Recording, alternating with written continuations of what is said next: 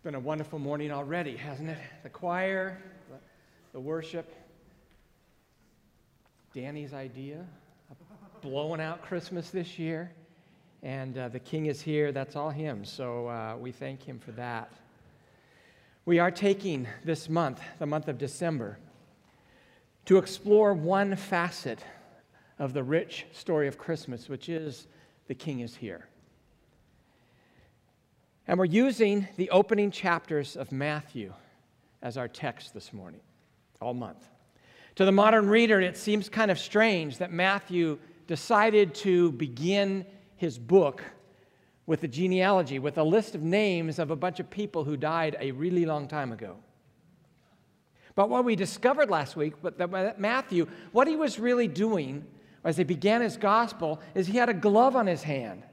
And he's beginning to pull the glove off, one finger at a time, and he gets to the end of the genealogy and he says, boom, there you go.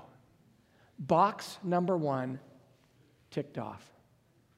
Jesus can be the Messiah because he is the son of David, the son of Abraham. And so it begins very purposefully with this box of, is he qualified to be legitimate Messiah? And if he ticks that one box, okay, now we can move on to see some other boxes does he tick. And so with that, Matthew moves on to the story of the birth of Jesus. If you have your Bibles, Matthew chapter 1, beginning in verse 18, the story is told like this. This is how the birth of Jesus the Messiah came about. His mother Mary was pledged to be married to Joseph. But before they came together, she was found to be pregnant through the Holy Spirit. Because Joseph, her husband, was faithful to the law and yet did not want to expose her to public disgrace, he had in mind to divorce her quietly. But after he had considered this, an angel of the Lord appeared to him in a dream and said, Joseph, son of David, do not be afraid to take Mary home as your wife, because what is conceived in her is from the Holy Spirit. Now, this account is very different from the account in Luke chapter 2, is it not? We will read Luke 2 on Christmas Eve because it's got the manger, it's got the inn, it's got the travel, it's got all of those things that we associate with this story. But Matthew's very different.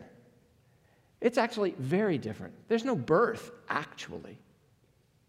And this morning I want to point out two elements of the story as it's told in the book of Matthew, which stand out in my mind.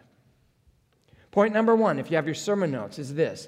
Matthew tells the story of Joseph. Matthew tells us about the birth of Jesus Christ from the viewpoint of the father, Joseph, the person we sort of forget about at Christmas. He is almost an invisible. He is probably the most visible invisible of the story. Who was he? What do we know about him? Well, we know from the text his father's name was Jacob. His family hometown was Bethlehem down in the south. He was living up in the north, about 95 miles away in the city of Nazareth. He has to travel about those 95 miles because of the census, which doesn't get a mention in Matthew. We know nothing about that in Matthew. We do know Joseph is from the royal line of David. He's a craftsman by trade. The word is actually craftsman and isn't, carpenter. He could have been a carpenter. He probably was. He was a skilled laborer. He wasn't wealthy. We know he's not wealthy because when he brings Jesus into Jerusalem at the 8th day for the dedication, they bring a turtle dove as a sacrifice. If you had any money, you would bring a lamb. And so they didn't have much money, so they brought a dove. He was a religious man. He was a devout keeper of the law, which we're going to observe a little more closely in a moment. How old was he? Don't really know. If you say late teens, that's probably a pretty good guess, actually.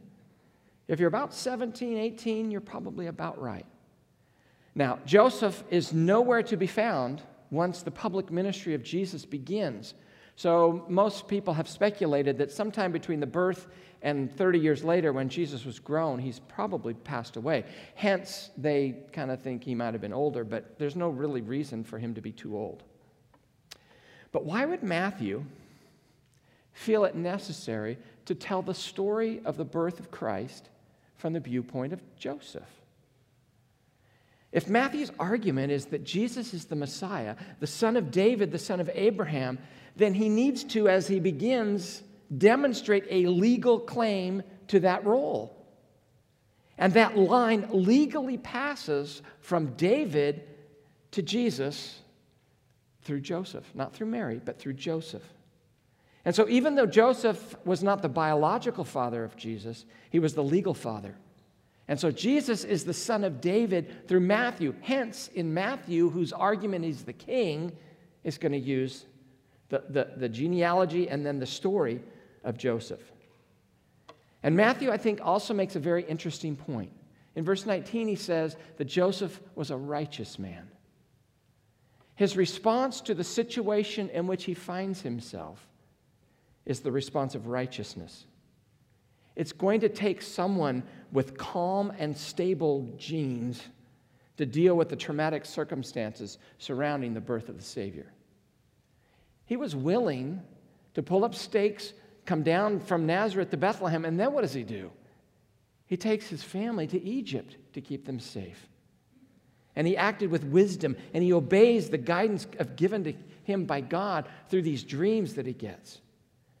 And what a gracious provision God gave to Mary to provide Joseph for her and to assure her and comfort her and protect her. So far in Matthew, we've got this genealogy which traces the line of Jesus back to David. And now we have the story of the birth of Jesus told through the perspective of Joseph, not Mary. Second observation. Number 2, Matthew tells the story of a scandal. There's a scandal in this story, and if you really read carefully, I think you will discover there are 2 scandals in this story. 2 things that a first century reader would have, oh man. Scandal number 1 is the scandal of relationship. Verse 18, this is how the birth of Jesus the Messiah came about. His mother Mary was pledged to be married to Joseph. But before they came together, she was found to be pregnant through the Holy Spirit. Now, when the NIV says pledged to be married, your translation, if it's an older one, might say betrothed. They were betrothed together. That's an ancient Jewish marriage custom. In those days, marriages were arranged by the parents, and with or without the child's approval. And these 2 sets of parents would come up with this contract, this arrangement, and then they would sign it together. And when that contract was signed, the man and the woman, the boy and the girl, were legally married. They were pledged to each other. And then began this period of betrothal. And it could last up to a year, at the end of which time there would be a formal wedding ceremony, which sounds a lot like engagement in our culture, but it's actually quite different. In the first place, the pledge was considered as sacred as marriage itself. To undo the pledge required a divorce, all right? And if the man died during that year, the woman is considered a widow, even though there's no marriage ceremony having taken place. So the only way to break this betrothal was through a legal system of divorce. In essence, they were pledged to each other, which is the same as being married, but they didn't live together. They lived apart. The 1-year waiting period did what? It tested faithfulness. It tested, is she or not, been playing around? What's going on here? And this 1-year waiting period was meant for testing their commitment and to make sure she wasn't pregnant. But in our story, Mary turns up pregnant. Hence the scandal. And the only thing Joseph knows for sure is what? It ain't me. I'm not the father. And what words would describe him at a time like this? Is he angry? Is he confused, frustrated, embarrassed? A little bit of shame? Maybe a little disappointment? I mean, what did he say to her? What did she say to him? I mean, this whole angel thing, are you sure that's what happened? Did he say, how could you, Mary? We were pledged to each other. We were going to be married. I was going to build this little house for us up in Nazareth. It was going to be great. You couldn't just keep yourself from me? He might have cried harder that day than he had his entire life. I mean, put yourself in Joseph's shoes. You're a teenager, and your girlfriend suddenly discovers she's pregnant. You know you're not the father. You don't know who is, so what do? If you're a typical American, what do? You pay $300 and get an abortion. 31% of unwanted teenage pregnancies in America end in abortion. Thankfully, they didn't have that option. And then what's the community going to say? You're thinking about all this if you're Joseph. It's hard to imagine what they might say or think. Did you hear? Mary's pregnant. I never expected this. They were such a nice couple. Well, I heard that Joseph's not even the father of this baby. How could she do that to him? He's so good. He's such a nice kid. Who is the father? This whole thing is a disgrace. She should be stoned. The law requires it. I'm sure Joseph heard the whispers, or he would have heard those whispers, or at least thought about what they were going to say, because he knows this is a scandal, and his dilemma is very unique. He is an observant Jew. He follows the law. He has the right to divorce Mary for being unfaithful. In fact, the law says, actually, you can't marry her now. And it's here at this moment we discover the greatness of Joseph and who he is. He loved her, even though he thought she'd been unfaithful to him. And he decided to do what? To cover her shame. Verse 19, because Joseph, her husband, was faithful to the law, and yet did not want to expose her to public disgrace, he had in mind to divorce her quietly. 2 ways to get a divorce. One, in front of the whole city square. Do it legally in public in the courthouse and everybody knows. Or number 2, get a private divorce. Just get a couple of witnesses. Let's do this quietly. And it's to his credit that he says, okay, well, let's do it privately. Let's spare Mary the embarrassment of this big, huge divorce in public. But having made that decision, he didn't do it. Why? He had every legal and moral right to divorce her, but he couldn't do it. As one writer put it, there was a short but tragic struggle between his legal conscience and his love. And he hesitated. He said, let's not pull the trigger on this yet. But with each day, there was going to become a little more obvious that Mary was with child. And so late at night, he's laid in bed, staring into the blackness. And then it happened, verse 20. But after he had considered this, see, there's a time there. After he had considered this, an angel of the Lord appeared to him in a dream and said, Joseph, son of David, do not be afraid to take Mary home as your wife, because what is conceived in her is from the Holy Spirit. She will give birth to a son, and you are to give him the name Jesus, because he will save his people from their sins. That sounds a little strange to us, but it didn't sound strange to Joseph. It worked. He needed some assurance. He couldn't get married until he really knew everything was right. And he had to know the truth. And God met him at his point of need exactly when he needed to hear it. And the angel explains the basics and nothing more. The baby is what? From the Holy Spirit. Not from man, but that's all that's said. That's what you get about this whole concept of the virgin birth in the womb. It remains one of the great mysteries of the faith, actually, and people have debated it for 2,000 years. We're going to look next week a little more carefully at that. But we know nothing more than what Joseph knew. That's it. And so then the angel said the one thing that Joseph really needed to hear. Joseph, son of David, do not be afraid to take Mary home as your wife. And a righteous man believed the words of the angel. It would take a righteous person to do that. Verse 24 and 25 really should be celebrated at Christmas. We don't often do that, but they reveal his finest character. Verse 24, when Joseph woke up, he did what the angel of the Lord had commanded him and took Mary home as his wife. But he did not consummate their marriage until she gave birth to a son, and he gave him the name Jesus. Every step that he takes in this narrative demonstrates the greatness of Joseph. 3 things. By marrying her quickly, he broke all Jewish custom, but he did protect her reputation. Second, by keeping her a virgin until Jesus was born, he protected the miracle of the conception of Jesus by the Holy Spirit. There was no arguing. We didn't do anything till after Jesus. There's no more slander by unbelievers. And third, by naming the baby, he exercised a father's prerogative. And in the naming of the baby, he officially takes Jesus as his own legal child.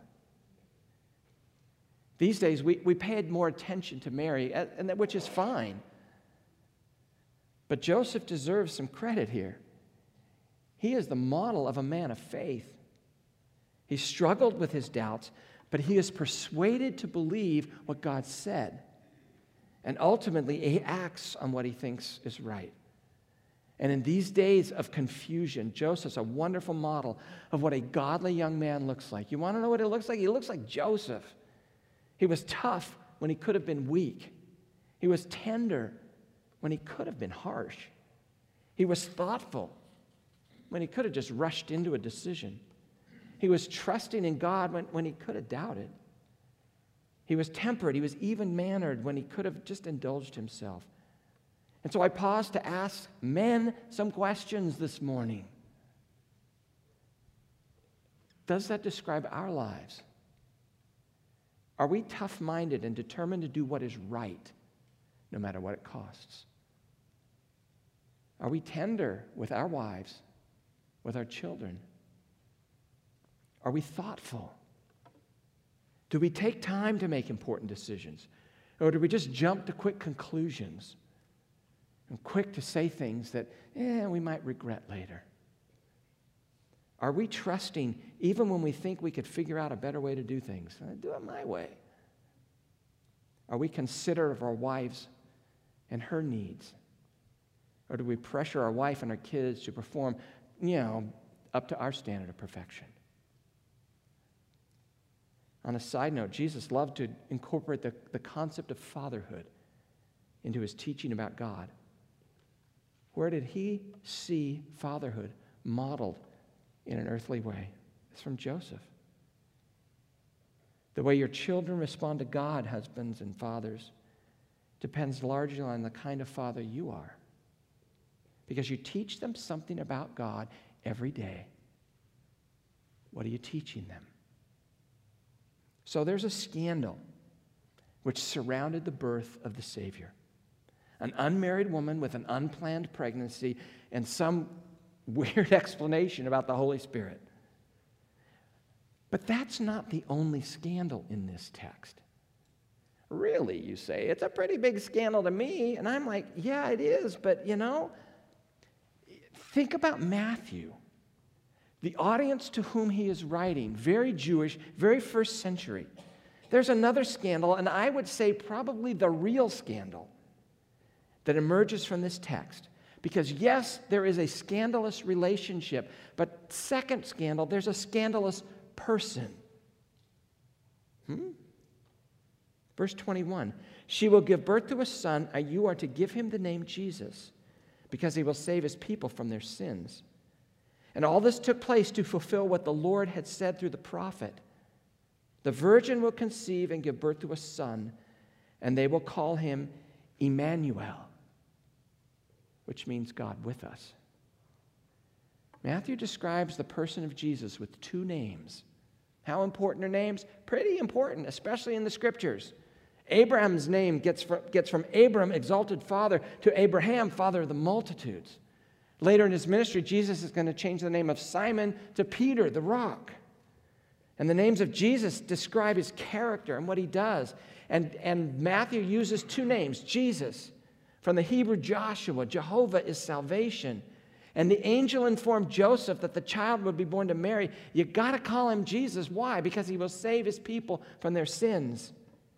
Jesus is the salvation of God, the one by whom we are all going to depend for our deliverance. He alone is qualified to accomplish salvation because he alone is the God-man.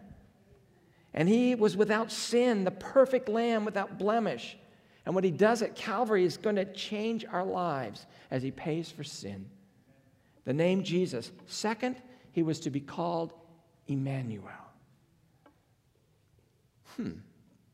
Emmanuel. It's a masculine Hebrew name, which means God with us or God is with us. Emmanuel occurs how many times in the Bible? The answer is 3. Twice in Isaiah and once, obviously, in Matthew. This is it. This is the only use of this word in the New Testament. So here in Matthew, we have this one and only time. Now, since this is do you spell Emmanuel with an I or an E?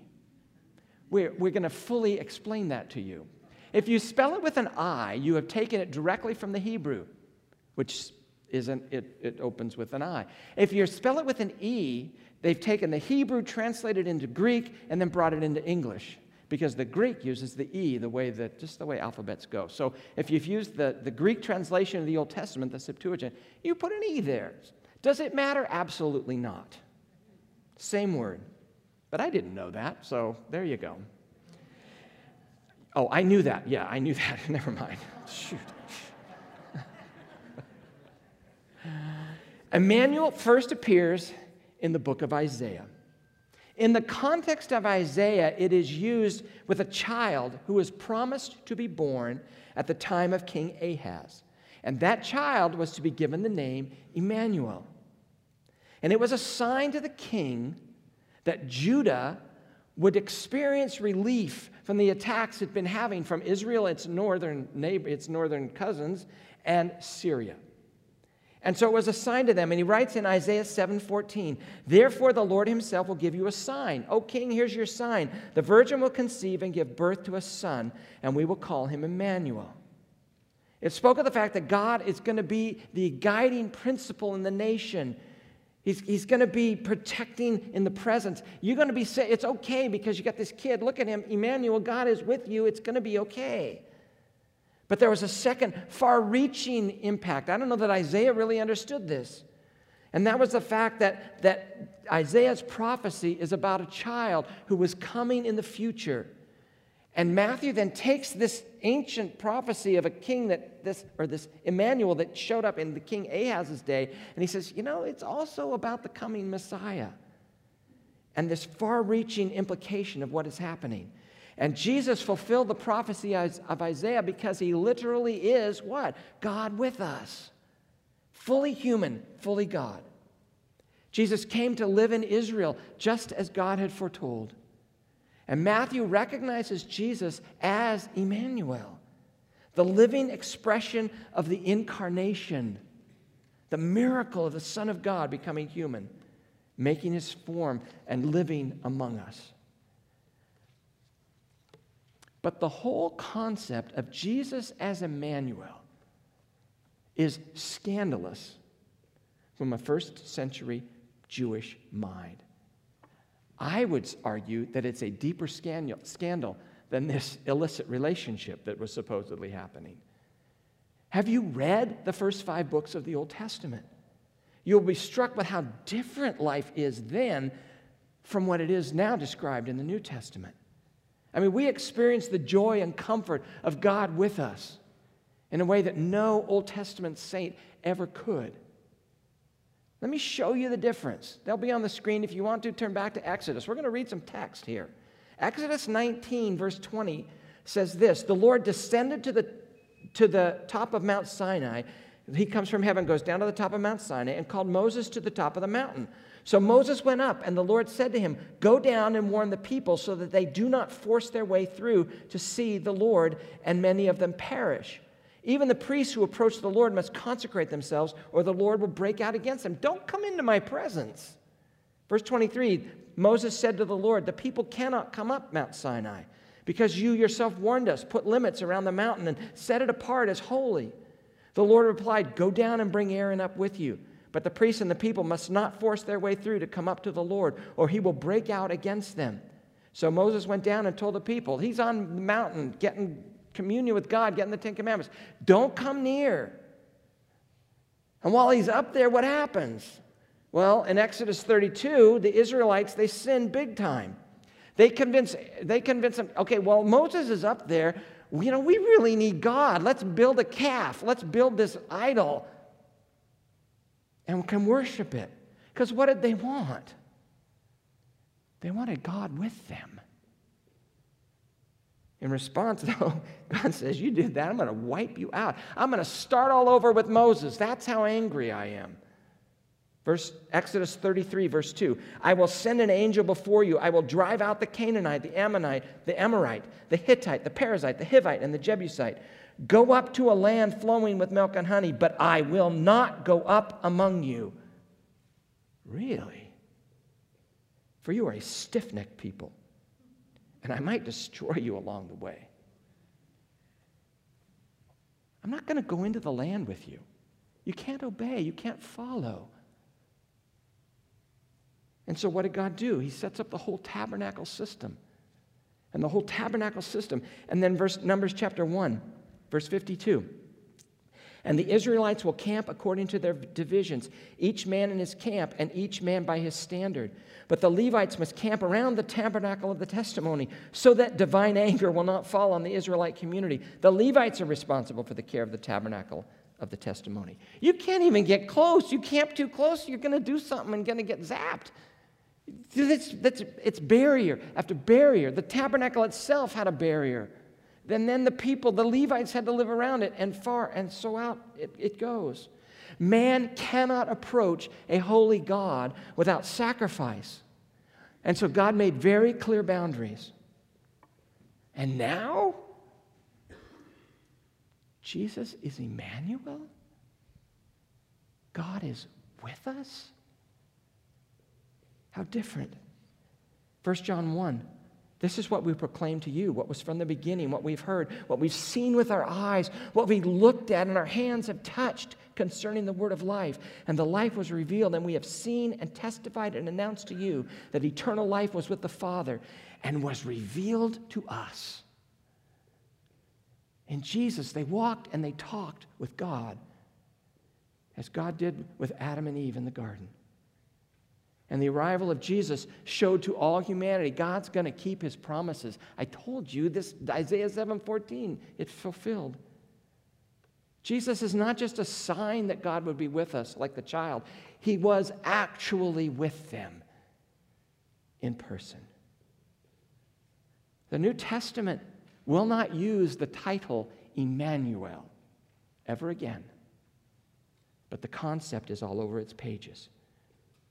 Jesus is Emmanuel. He's not the partial revelation of God with us. He is the revelation of God. Colossians 2:9. For in Christ lives all the fullness of God in a human body. He left the glories of heaven and came to earth.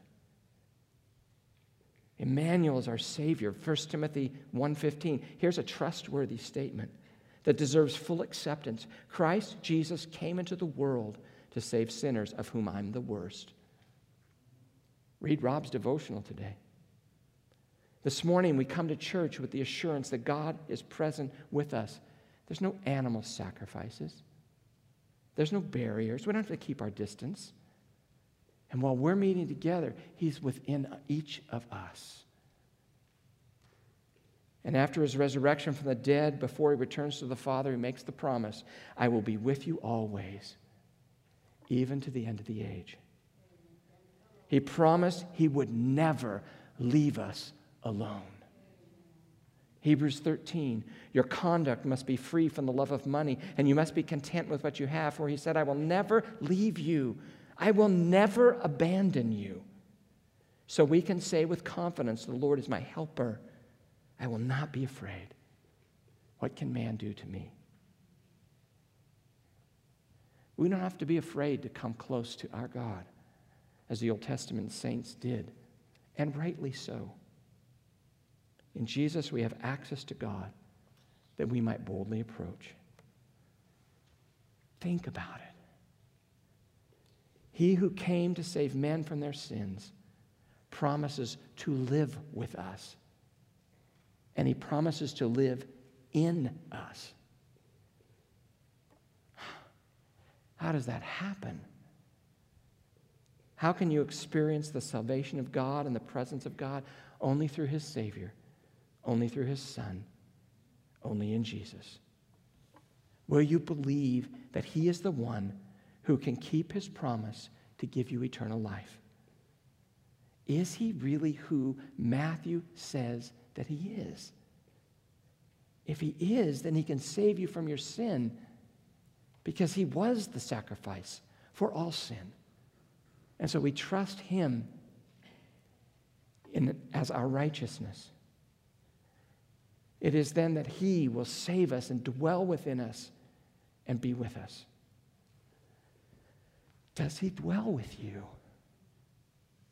Does he live within you? Will you come to know him as your Messiah, as your constant companion? So let me ask you, which is the real scandal of this story? What do you think? Is it the relationship between Joseph and Mary? Or is it the scandalous person who changes everything? Who in the first century Jewish mind couldn't comprehend God with us? What do you mean? There's all these barriers. We can't experience him. The truth which is so radical is that God is among men. He was here in person, and he's now here through the Spirit. But maybe there's a third scandal, the scandal of our unbelief. After all that God has done, will we believe? Do we doubt and worry and fret? Matthew has said Jesus is qualified to be Messiah. He's saying it right up front. The genealogy proves the relationship. Box ticked. Isaiah 7:14, he's of the virgin. He is Emmanuel. Box checked. Do you remember our goals for Christmas? Number one, that in the midst of this crazy world, we might enjoy some peace. That we can relax and we can rest because the King is here. We can trust him. He is with us. We can always go to God. He is Emmanuel. And he who has forgiven the sins of yesterday, today, and tomorrow is in love with us. So enjoy some peace because the King is here. And second, we wanted to say that in the midst of this crazy world, may we deepen our sense of the fear of the Lord. The King is here. So bow your heart in humble reverence. This season, may we experience a sense of awe and wonder, and that these days would lead us to true worship. In our text, we've learned what the grace of God has done. Will you let that grace do that for yourself? Paul's going to come and sing, "You stepped down from heaven. Humbly you came. God of all creation, here with us. In a starlit manger, Emmanuel." Can we worship him in awe this morning? Let's pray. Father, this isn't just a nice, friendly, warm season of the year. For some, there's deep hurt. And for some, they've experienced loss. This year, last year, maybe in the past. But this morning, we want to come before you. And we want to experience the peace that you can provide. And we want to worship you. That we don't understand everything. You are Emmanuel. You are Jesus, the one who saves us from our sins. And so this morning, we want to worship you. In Jesus' name, amen.